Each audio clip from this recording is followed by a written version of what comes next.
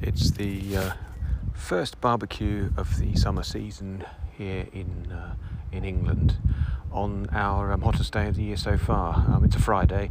Normally we'd probably do these sort of things on the weekend, but in typical English weather fashion, the hottest day of the year is swiftly followed by rain tomorrow. So we thought, even though it's a Friday, we're both back from work, we'd have a quick, simple barbecue and throw a couple. In this case, we've got a couple of pork loin chops on the barbecue, which is very nice.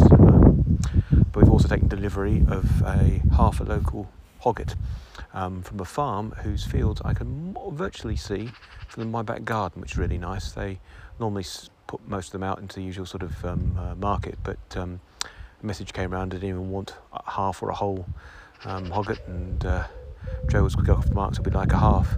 And it was delivered today. It's all been butchered. It looks lovely, so it's all in the freezer, and quite good value. 90 quid for half a hogget, which is a lamb that's about a year old. Given the lamb price, is very good. I like slightly older lamb too. I think we have a tradition here of wanting spring lamb at Easter, and they're usually grown very quickly, very young, killed young, and they're very tender meat, so it's easy to overcook them, but they don't develop the flavour, whereas I find I like lamb sort of either born over in the autumn, or it's coming into its prime about now.